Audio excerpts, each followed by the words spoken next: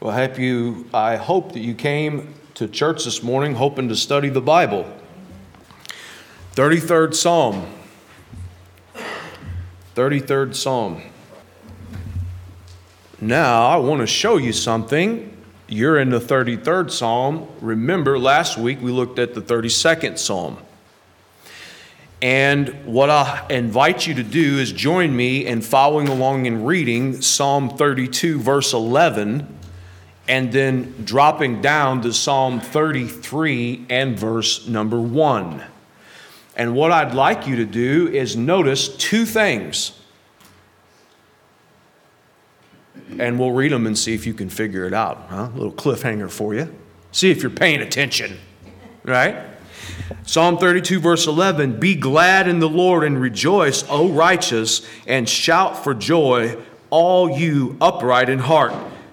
Shout for joy in the Lord, O you righteous. Praise befits the upright." Isn't that interesting? Psalm 32 and verse 11 ends, and Psalm 33 and verse 1 picks up right where Psalm 32 leads off. Also, notice something that is absent from the preface or the introductory portion of Psalm 33. What don't you have? Well, you don't have an inscription ascribing authorship to anyone. So it's very unusual in the first book of the Psalms, which is Psalms 1 through 41, for us to not have David saying that he authored one of those Psalms. Matter of fact, the last time we encountered a Psalm that did not have a heading to it was Psalm number 10. And you remember what I told you back in Psalm number 10 was that Psalms 9 and 10 were to be taken as one psalm. And the one of the reasons why is because Psalm 10 didn't have any introduction, and that the Psalms 9 and 10 were connected with an acrostic of the Hebrew alphabet. Now, that's not true for this psalm, Psalms 32 and 33, but you do have a connection being made nonetheless. And when you are in your Bible study, you would do well to take note of connections like that, because the Lord likes to connect His Word. There's nobody that knows how to write a book like the Lord. And if the Lord has ordered His Word in a particular manner, we ought to take reference of why God has done that. Now, this is important because Psalm 33 follows Psalm 32. Well, that doesn't seem very profound. 32 comes before 33, but what's important about that is this, is that where Psalm 32 leaves off, Psalm 33 begins, and what it does is it connects Psalm 32 and Psalm 33. Well, what is Psalm 32? Psalm 32 is a penitential psalm, and Psalm 33 is a psalm of thanksgiving or a psalm of praise. And what that tells us is only those who come to know what it means to have their sins forgiven, covered, and not imputed, or not recorded, or not written in their own ledger as the Psalm 32 begins. It is only those that have had their sin debt wiped away and charged to someone else's account. Those are the kind of people who can sing true and authentic praise to God. Maybe, and not maybe, but most certainly, God allowed David to fall into the grievous sin that David fell into so that David could come to know the God who forgives and keeps His covenant. The covenant of the Lord is what is in focus in the 33rd Psalm.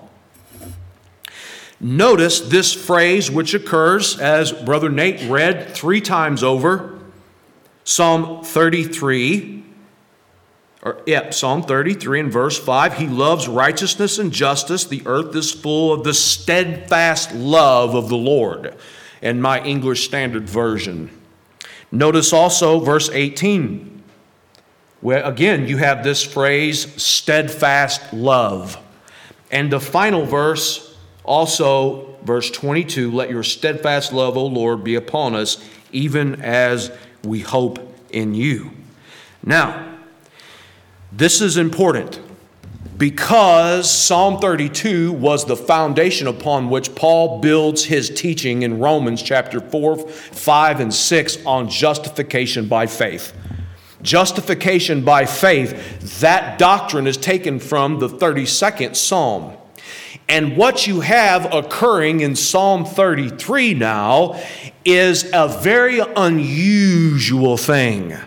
Most of the Psalms are written specifically for the nation of Israel, because the nation of Israel in the Old Testament was God's framework for his redemptive purposes. The nation of Israel was the channel, the river, as it were, the doorway whereby God works out his saving grace on planet Earth. The difference between the Old Testament is in the Old Testament, God used Israel to save the world, quote unquote.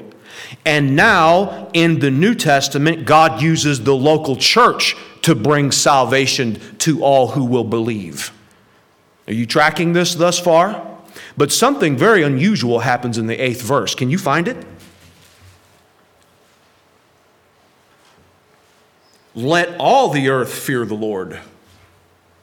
Let all the inhabitants of the world stand in awe of him. This is fascinating. This is not merely a Jewish hymn, although it was written by Jews and sung by Jews. This is a hymn, a praise song of thanksgiving that is written that the entire world, all the earth, this is a reference to non-Jews, people who are outside the boundaries of the nation of Israel. Now, this is a quite provocative thing. Do you want to know why? Because the Jewish people weren't real interested in seeing Gentiles come to saving faith in God. And this is one of the great stumbling blocks that Paul talks about in the New Testament. The Jewish people, for lack of a better term, were prejudiced against the Gentiles, and they did not want to see the Gentiles come into the presence and into a relationship with God. But here you have something very peculiar and unusual happening in Psalm 33, and it follows Psalm 32. And David says, let all the earth praise God, let every inhabitant of the planet called earth stand in awe of him. And what this is doing is this is foreshadowing a day whereby God would no longer confine his saving work to the people of Israel alone. But this psalm commands and praises God that the doors of heaven, that a relationship would be made open and available to non-Jewish people. This would have been a very unusual and provocative thing for David to say, because in David's day, the Jewish people by and large were at war with the nations that surrounded them. They were not on good terms. Now can you see why Paul chooses Psalm 32 to build his teaching that God justifies sinners by faith alone in Christ alone, by the grace of God alone? And that salvation would no longer be confined to the nation of Israel, but ultimately that salvation has now become available to the entire world. And that is one of Paul's key arguments in the book of Romans. Read Romans chapter number 11. Paul is very clear that the Jewish people no longer honored the Lord. And they are like a natural olive branch which has been cut off, and God has now grafted a wild olive branch into the root, who is Christ. And God has now refocused his redemptive purposes no longer to the nation of Israel, but now to the local church. And this morning, as you and I sit here underneath the sound and the teaching of God's word, there are local churches almost in every country in the world, in every hemisphere, and you would be well to say that the sun never sets upon the kingdom of God right now as we speak. Oh, sure, there are countries that are closed to the gospel. There are countries that are not interested in hearing of Christ.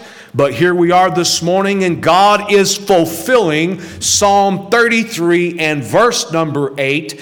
And isn't that wonderful to know that God saw you through the telescope of time? He told David that one day you would be coming to know the God of Israel, and that God would save and redeem and call for himself out of the Gentile nations a peculiar people set apart, chosen for God's purposes.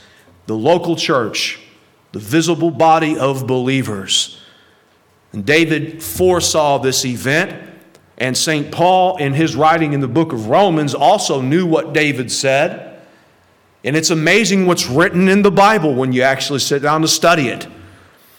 You know, one of the leading elements of the life and ministry of Jesus Christ, when he comes here to the earth and he's dealing with his people, and he says that they're a stiff-necked and hard-hearted people and they won't listen to God, and over again Jesus says to them, have you not read? Have you not read?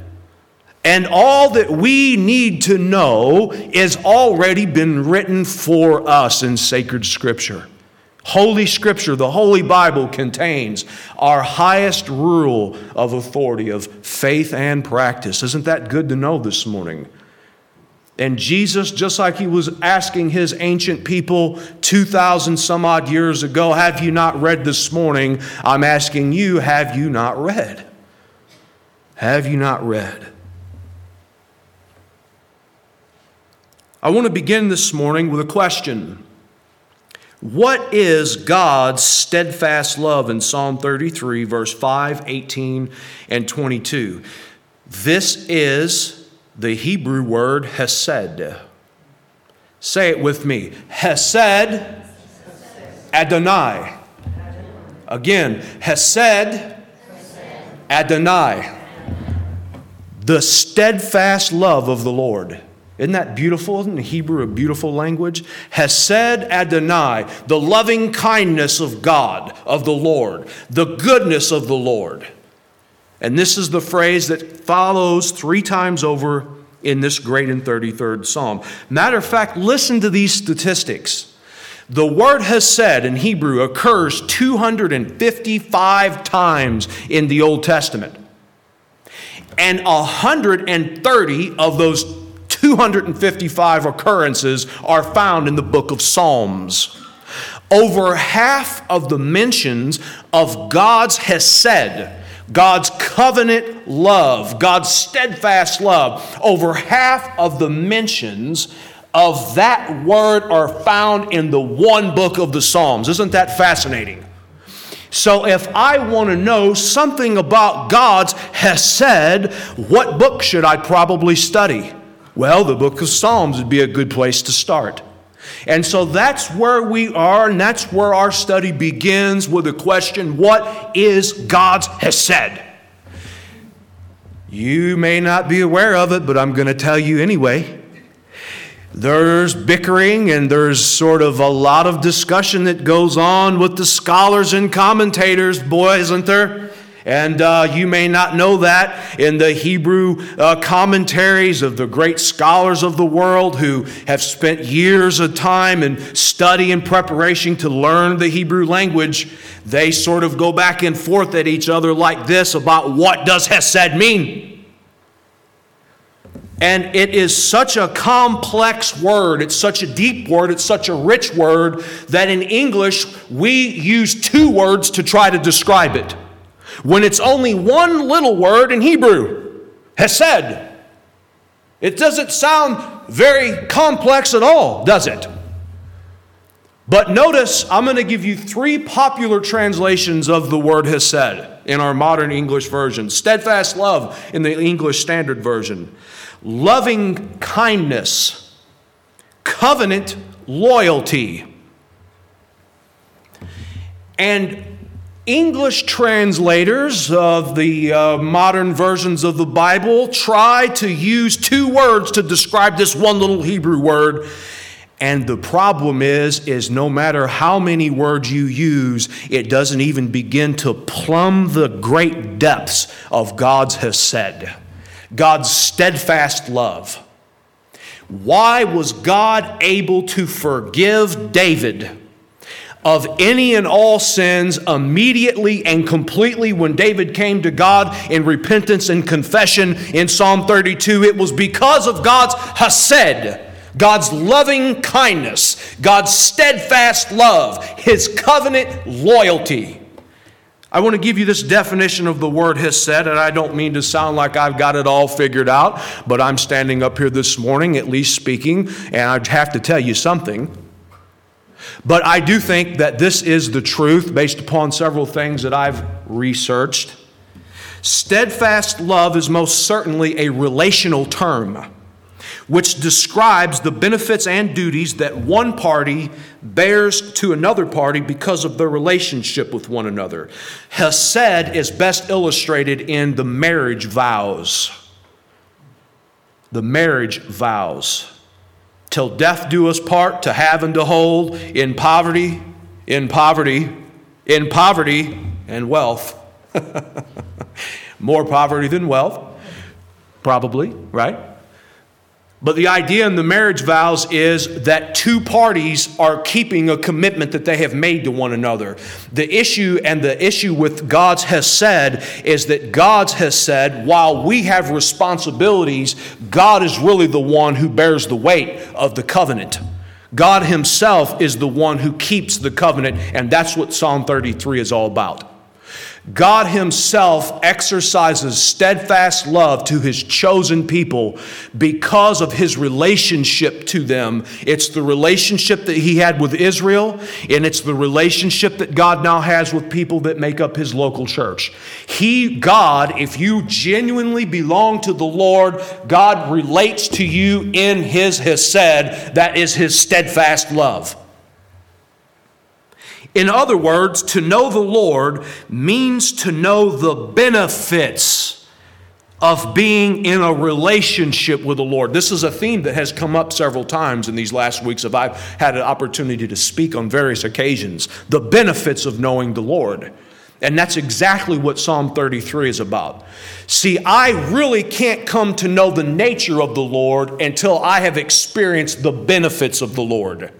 I can't know really what the Lord is like until I've experienced what God has done for me. And it's in what God has done for me that I begin to understand who God is. The same way it works with my lovely wife. She does the things that she does for me because she loves me. And the expression of her love for me is what she does for me. She puts up with a whole lot of mess. But isn't that the way the Lord is with us too? The Lord is very long-suffering, and He relates to us in His loving kindness. In Psalm 32, we meet the Lord whose nature is to forgive. But in Psalm 33, we find the benefits of knowing the Lord who forgives, and we are called upon to worship and praise God for His steadfast love, for His hesed.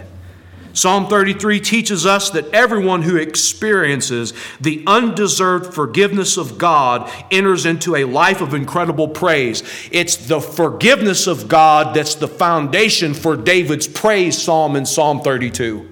In other words, if you've never been truly forgiven, you've never truly and authentically had your sins expiated, washed away, washed in the blood, forgiven, pardoned, all those wonderful Bible words, if you've never experienced that, then you may not be able to offer up authentic praise. Only those who have been authentically forgiven, completely and fully, can know what it means to authentically praise God. This ancient hymn reveals at least 4 great benefits of God's steadfast love for us. Number 1, the benefit of knowing a new song of praise, verses 1 through 3. Benefit number 2, the benefit of knowing God's word and works. The benefit of knowing God's word and works. Benefit number 3, the benefit of knowing a trustworthy God. The benefit of knowing a trustworthy God. And the 4th and final benefit is the benefit of knowing the God who saves. The benefit of knowing the God who saves. So you have 4 benefits. The first one, the benefit of knowing a new song of praise. The second one, the benefit of knowing God's word and works. Thirdly, the benefit of knowing a trustworthy God. And fourthly, the benefit of knowing the God who saves. And that encompasses verses 1 through 19. You say, what happened to verses 20 through 22? Well, I just didn't have time to mess with them. Maybe next week I can mention something about them, all right? Yeah, just be honest with you. I'll keep you here till sometime in 4 o'clock. Oh, maybe not. I know that y'all are having a good time. The benefit of knowing a new song. Notice 2 things. I want to ask 2 questions. Question number 1 in verse 1 of Psalm 32 is, who is the righteous? Look at what it said. Shout for joy in the Lord, O you righteous. And the second question I have comes from verse number 3, when David said, sing to him a new song. Who is the righteous, and what is this new song that they sing? Oh, I'm having a good time this morning. When we think of the word righteous, who are the righteous? We think of those that kind of have this holier than thou attitude. When we think of someone who's righteous, perhaps it's a fellow who has his collar on backwards, and he wears long black flowing robes, and they do chants, and they're morally pure. And usually, especially in Royal Center, if I was to ask y'all, who do you think is righteous, or what is a righteous person like, you would probably say someone that doesn't smoke and chew and run at girls that do. But I don't know that that is what righteous means at all. Righteous does not mean those who do good and don't do bad. That's sort of included. I want to give you several characteristics of those whom the Lord calls righteous. Several characteristics of those whom the Lord deems righteous. The Lord deems righteous those who are in a relationship with Him. And who are the ones in Psalm 32 that can be in a relationship with God? Well, they're sinners. See, we kind of have this high and holy sort of idea of what the word righteous means, when actually it's the complete opposite. See, righteousness comes through a relationship with God. God doesn't say, clean yourself up so you can know me. God says, come to me and know me, and I'll clean you up. There's a big difference. And we kind of have this idea floating around in our brains somewhere. I think preachers sometimes, unfortunately, have give us these ideas. There's only one kind of person who can experience the hesed of God, the covenant love, the steadfast love, the loving kindness of God, the mercy of God, and that is they are sinners. One requirement to be righteous, you have to be a sinner. Well, that kind of stands us on our head, doesn't it? Oh, it gets better, don't worry. You have to be in a relationship with God. In order to be in a relationship with God, you have to see yourself as God sees you, as a sinner, broken, undone. Those who are righteous have a reliance upon God alone. Boy, I tell you, American culture is filled with people trusting in all these other things except for the Lord. We trust in our handguns, we trust in our Bill of Rights, we trust in our Constitution, we trust in all these things. We trust in our military, we trust in our jobs, on our 401ks. One of the requirements to be righteous is that you rely, and your reliance is squared solely on God. And David is clear about that as we move through this great psalm. Nextly, the righteous are intimately aware of their own human frailty, finitude, and fallibleness, and they are thus driven into the open arms of God's mercy. You have to see yourself, know yourself. The beginning of knowledge is to know oneself to be a sinner, Augustine said. And then many centuries later, one of his greatest students come along and he said, you cannot know God until you know yourself. And you cannot truly know yourself until you know yourself to be a sinner. This is a great requirement to be righteous. Boy, looks like all of us, if we come to the Lord in faith, can be righteous.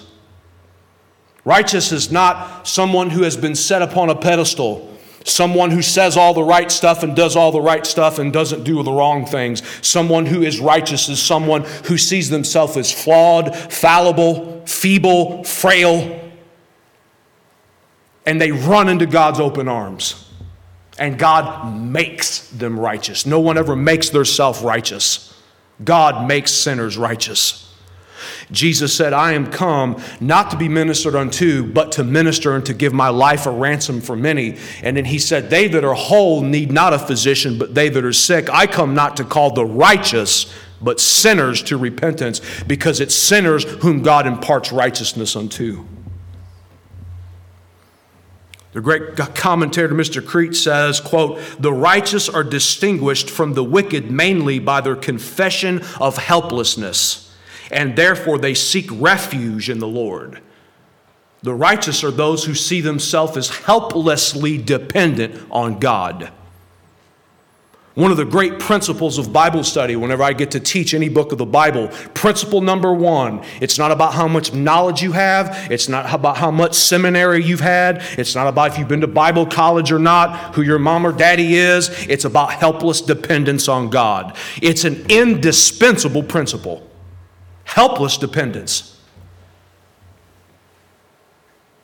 And the result of, because the righteous are living in a relationship with the Lord, they are challenged to live out righteous and good relationships with each other. In the covenant community of the Old Testament, righteousness would have been manifested in the relationships that people have with each other. Not that someone thinks that they're more righteous than someone else. That's actually the opposite. That's self-righteousness. That's fake righteousness. But that there is a definite camaraderie in the Lord, a fellowship that occurs. What is this new song? Well, before we can discuss what the new song is, we must discuss what the new song is not. The new song is not primarily a new composition. A new song is not the newest album by the Newsboys. A new song is not a new and fanciful hymn that has been written by Hillsong. A new song is not new in its kind. A new song is new in its quality. Perhaps we would better translate the new song in Psalm 33 and verse 3. Sing to him a renewed song. A renewed song. Before I can sing a new song, I must first have been renewed.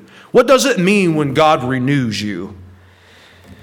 A new song is a song that is sung from a renewed heart and a brand new life in Jesus Christ.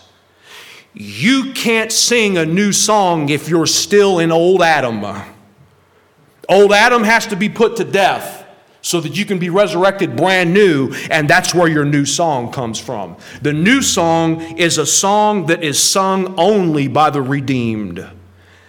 One of the great occurrences of this phrase, new song, is the hymn which the Israelites sang in Exodus chapter number 15. It's a redemptive song.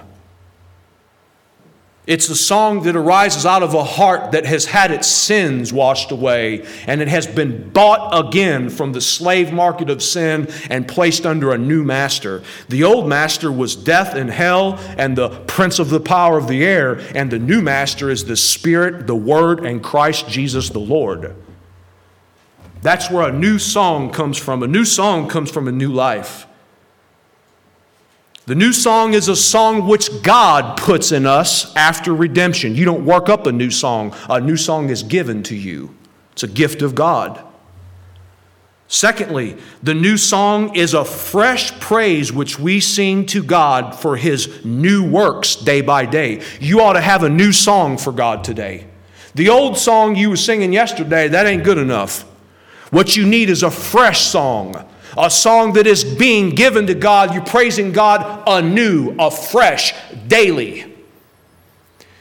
Now, here's one of the great themes of this song. We think that creation was a one and done that God did way back yonder at some point in eternity. Some time immemorial. I don't know. The creation scientists think it was 7,500 years ago. I don't know. How do you know? There's no timeline. God doesn't tell us exactly when it was. But here you have in Psalm number 33 a very curious thing, and it is that God's creative power is not a one and done, but it's ongoing. God is continually renewing the world. And how is He doing that? Well, He is God. He is the sustainer of all things. We've seen this great theme before. This new song is a song that is sung when we experience God afresh. Roman numeral number 2, the benefit of knowing God's word and God's works. I want you to see verses 4 and 5. Verses 4 and 5. For the word of the Lord is upright, and all His works is done in faithfulness. It's actually singular. Work is done in faithfulness. So here you have two things, God's word and God's work, that occur in the singular verse. Notice, there are 5 great qualities of God in these verses, and this verse 5 as well. He loves righteousness and justice. The earth is full of the steadfast love of the Lord. In these 2 verses, you have David saying that God is upright, God is faithful, God is righteous, God has justice, and God is a God of steadfast love. What does this mean? All this suggests that God's word and God's work always mesh together perfectly. Let's bring it down on the bottom shelf where the cookies can get gotten by the kitties. What does this mean?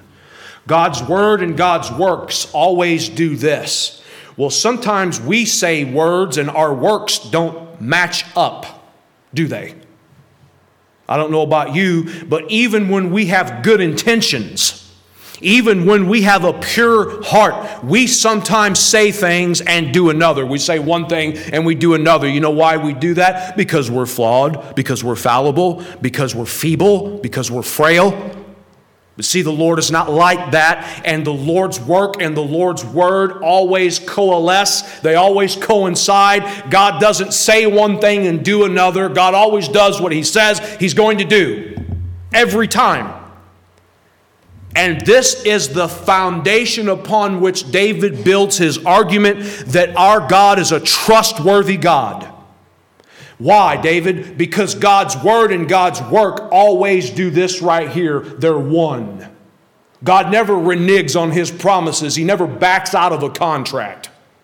Human beings, you and I, we do that kind of stuff all the time. Even when we think we're not, we are. Even when we don't want to admit it, we are, and we do. Even when we have good intentions, we do that. We renege on our word, don't we? But God never does that, and this is the foundation of this great psalm, verses 4 and 5.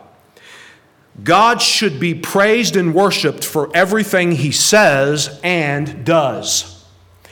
Now we're touching on something called the fidelity of God. The fidelity of God. God is always faithful.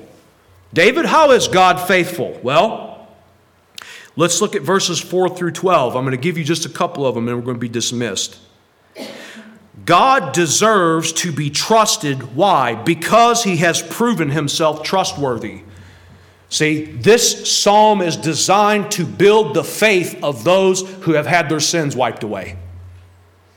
And David's going to give you several strong reasons why you should trust the Lord and why you should not renege on your trust with God. David will tell us in very clear language why we should trust a trustworthy God. We trust God because He's proven Himself. You say, Lord, prove yourself. He says, okay, I will. The first way that God proves Himself trustworthy is through His wise ordering of creation. Think about this. Look at these verses. Psalm 33, verse 6.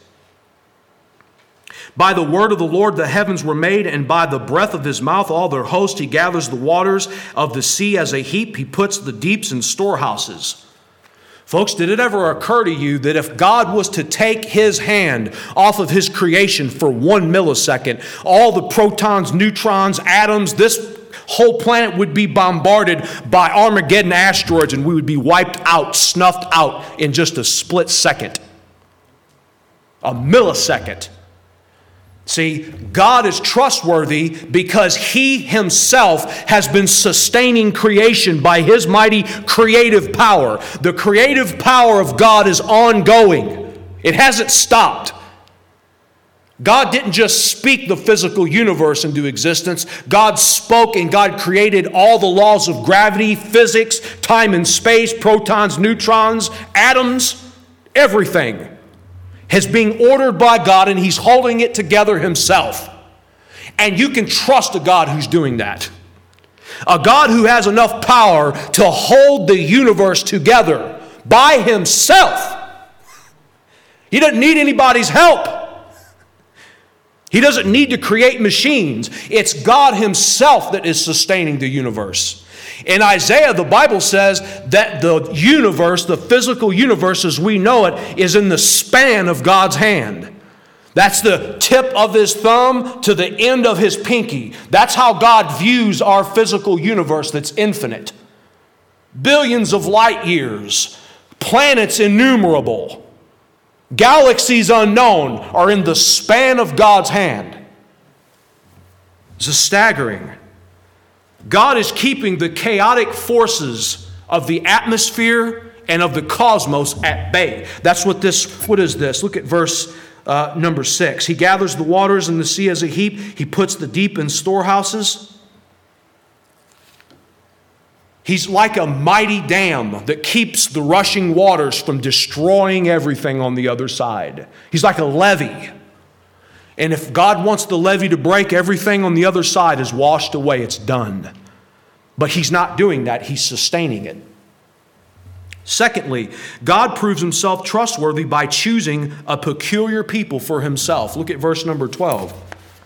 Blessed is the nation whose God is the Lord, the people whom he has chosen as his heritage. Think about this. Since the time of Adam and Abraham and Noah, God has always had a believing remnant that has followed him.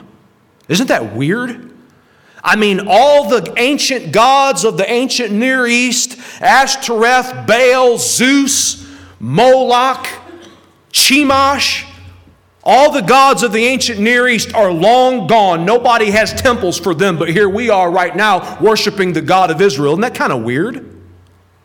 That's not weird at all. What that tells me is that God is sovereign and that God has been choosing people out of the human race for himself to be a people of order, to be a people of discipline, to be a people who follow him through thick and thin, to be a people who love him. One of the greatest proofs and one of the greatest evidences that God is trustworthy is that God has a people called Israel. And that people, God has a plan for them. They've never been wiped out completely, although it may seem they have.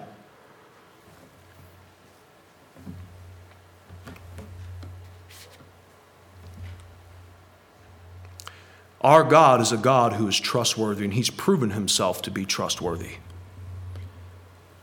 He's holding the world together.